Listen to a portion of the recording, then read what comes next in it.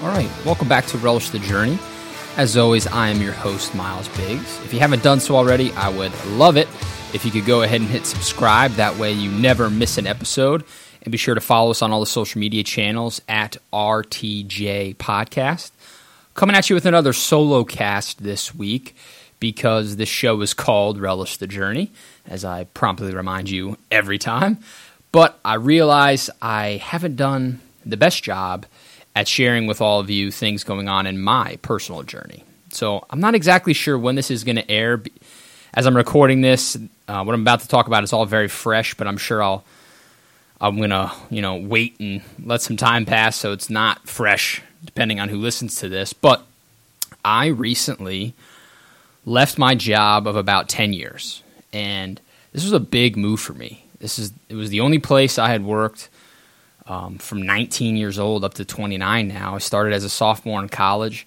I worked my way up the ladder of the company through the marketing department until I was running the corporate headquarters in the largest division of the business. And I did that job of GM for about 2.5 years. And it's not that I wasn't able to do the job or that I wasn't good at the job, but I found as I got deeper and deeper into it that I simply didn't love the job. It was causing me a significant amount of stress. I'd be working all the time, checking my emails in the evening, checking them first time when I woke up in the morning. When I'm on vacation, my phone would ring. It was just I was never off. And, I've learned about myself that I'm very much a helper. If you've into the Enneagram, right, I took that test and I'm a number 2, which really describes what I'm talking about, is I really focus on trying to help others, and sometimes to the detriment of myself because I don't put myself first. I throw myself all into everything I do, whether it's this podcast, whether it's work, whether it's personal relationships, etc. But I was starting to let everything else kind of slip away. When I listened back to podcast episodes in times I was super stressed, I could hear myself be disengaged with people I'm interviewing. I know I wasn't fully present as I should have been for my family at home. And so through the help of some close friends and confidants, I was working through all this and really just came to the realization one day that I didn't want to be doing what I was doing forever. And I'm 29 years old, and so that sort of realization was harrowing and scary because if I didn't take action to make a change, no one else would. It's up to me to really take ownership of my life and be the architect of the life that I want. And that's what I really wanted to talk about and get through with this. I'm not trying to bash the place I worked or say it was, anything other than that realization is something I think all of us could stand to learn from, right? Nobody is going to change your life but you. If you don't like the job you're in, if you don't like things about the relationship you're in, if you don't like things about yourself, your physical appearance, whatever it might be, our tendency is to turn around and point the finger at others, to blame outside factors, to throw it towards the weather, or, well, I'm tired, so I'm not going to work out, or, well, I had the hot dog, so I might as well have 3 hot dogs and the chips and the soda and the beer, instead of making one not-so-healthy decision but then going back to healthy. You could apply this to so many different things. But really, at some point, you've got to say enough is enough and stop complaining. Stop rationalizing your unhappiness. And, somebody really introduced to me recently this idea of non-negotiables. And that's when it really clicked for me, is you can talk about non-negotiable as, I'm going to work out every day. It's non-negotiable. I'm going to eat dinner with my family every day. It's non-negotiable, right?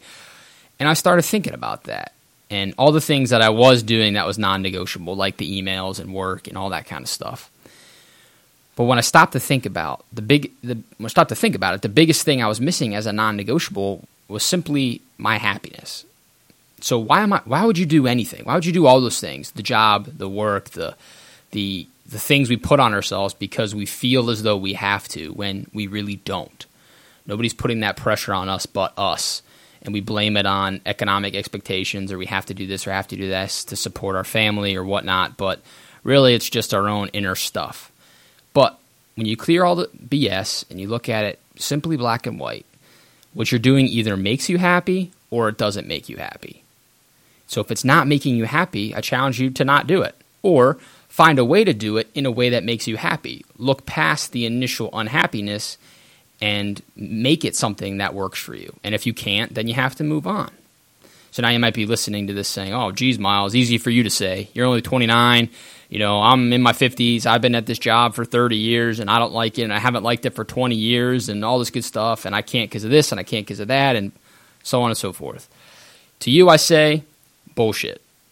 You can. And shame on you for waiting 20 years, right? Shame on you for giving into what society tells you can and can't do when deep down you know what you're capable of and know what you want to do. So yes, I'm on a soapbox right now, but since I've grabbed onto this idea as my happiness as a non-negotiable, I can't let it go. And I find myself talking to everybody that'll listen to me about it, you all included, because we can all learn from this. And we've all learned it at one point or another in our lives, but for some reason we let it go.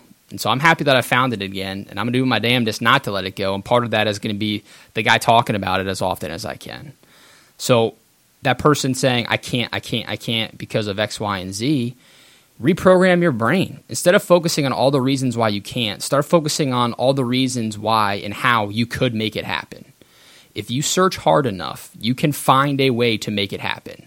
It will not always be comfortable. It will damn sure not always be easy, but nothing worthwhile ever is. Would you rather have a small portion of your life that's uncomfortable and hard to get to what truly makes you happy and fulfilled? Or would you rather have another 2 decades of your life where you're miserable? And ultimately, that's what you have to ask yourself. Short-term pain for long-term gain, or long-term pain for long-term, just unhappiness? So I'm super pumped and happy now with this alteration of my mindset, a reprogramming of my brain, and a new intention on what I'm going to make happen instead of letting things happen to me, being the architect of what I want to do and what makes me happy. I've started a new job by the time this airs as the director of digital marketing strategy for a marketing agency, and I'm excited about where that's going to take me. I started this podcast almost 2 years ago because I wasn't feeling creatively fulfilled in my job. And so I started this as a side hustle, as an outlet for that creativity, and it's taken me to places I never, ever would have imagined. And it made me realize in that moment of clarity that this is what I want to do for a job, for a living. And I was trying to do it on the side for 5 or 6 hours a week. How can I make a little bit of money off of it? But instead I realized I had to flip the script. Instead of focusing on how do I make money off the podcast, how do I let the podcast help me make money doing things I like to do like the podcast? And so that's what I mean by instead of saying to yourself why it can't happen, figure out a way where it can. It's not always the obvious thing. Sometimes you got to back into it or sneak into it from the side to get to that moment you want. So ask yourself that question. You listen to this, it's only going to be about 10 minutes, and then I'm out of your hair. But listen to it back as many times as you need and ask yourself, journal it out. What in my life makes me happy? What makes me unhappy?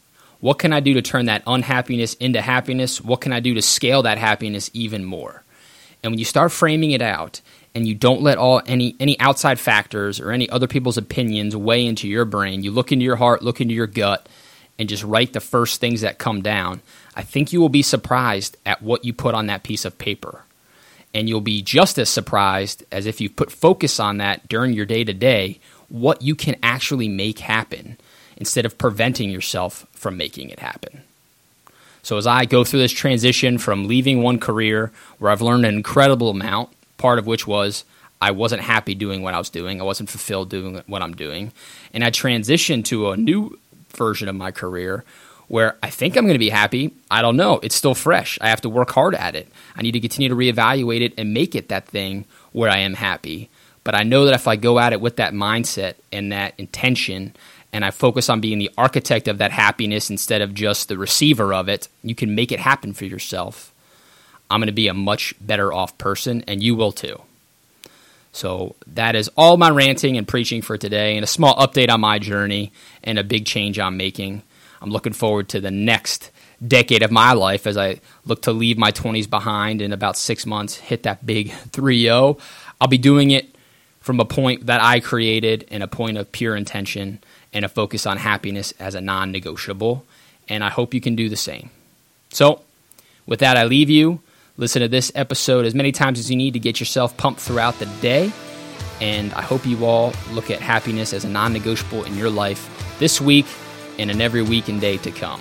Until next time, cheers.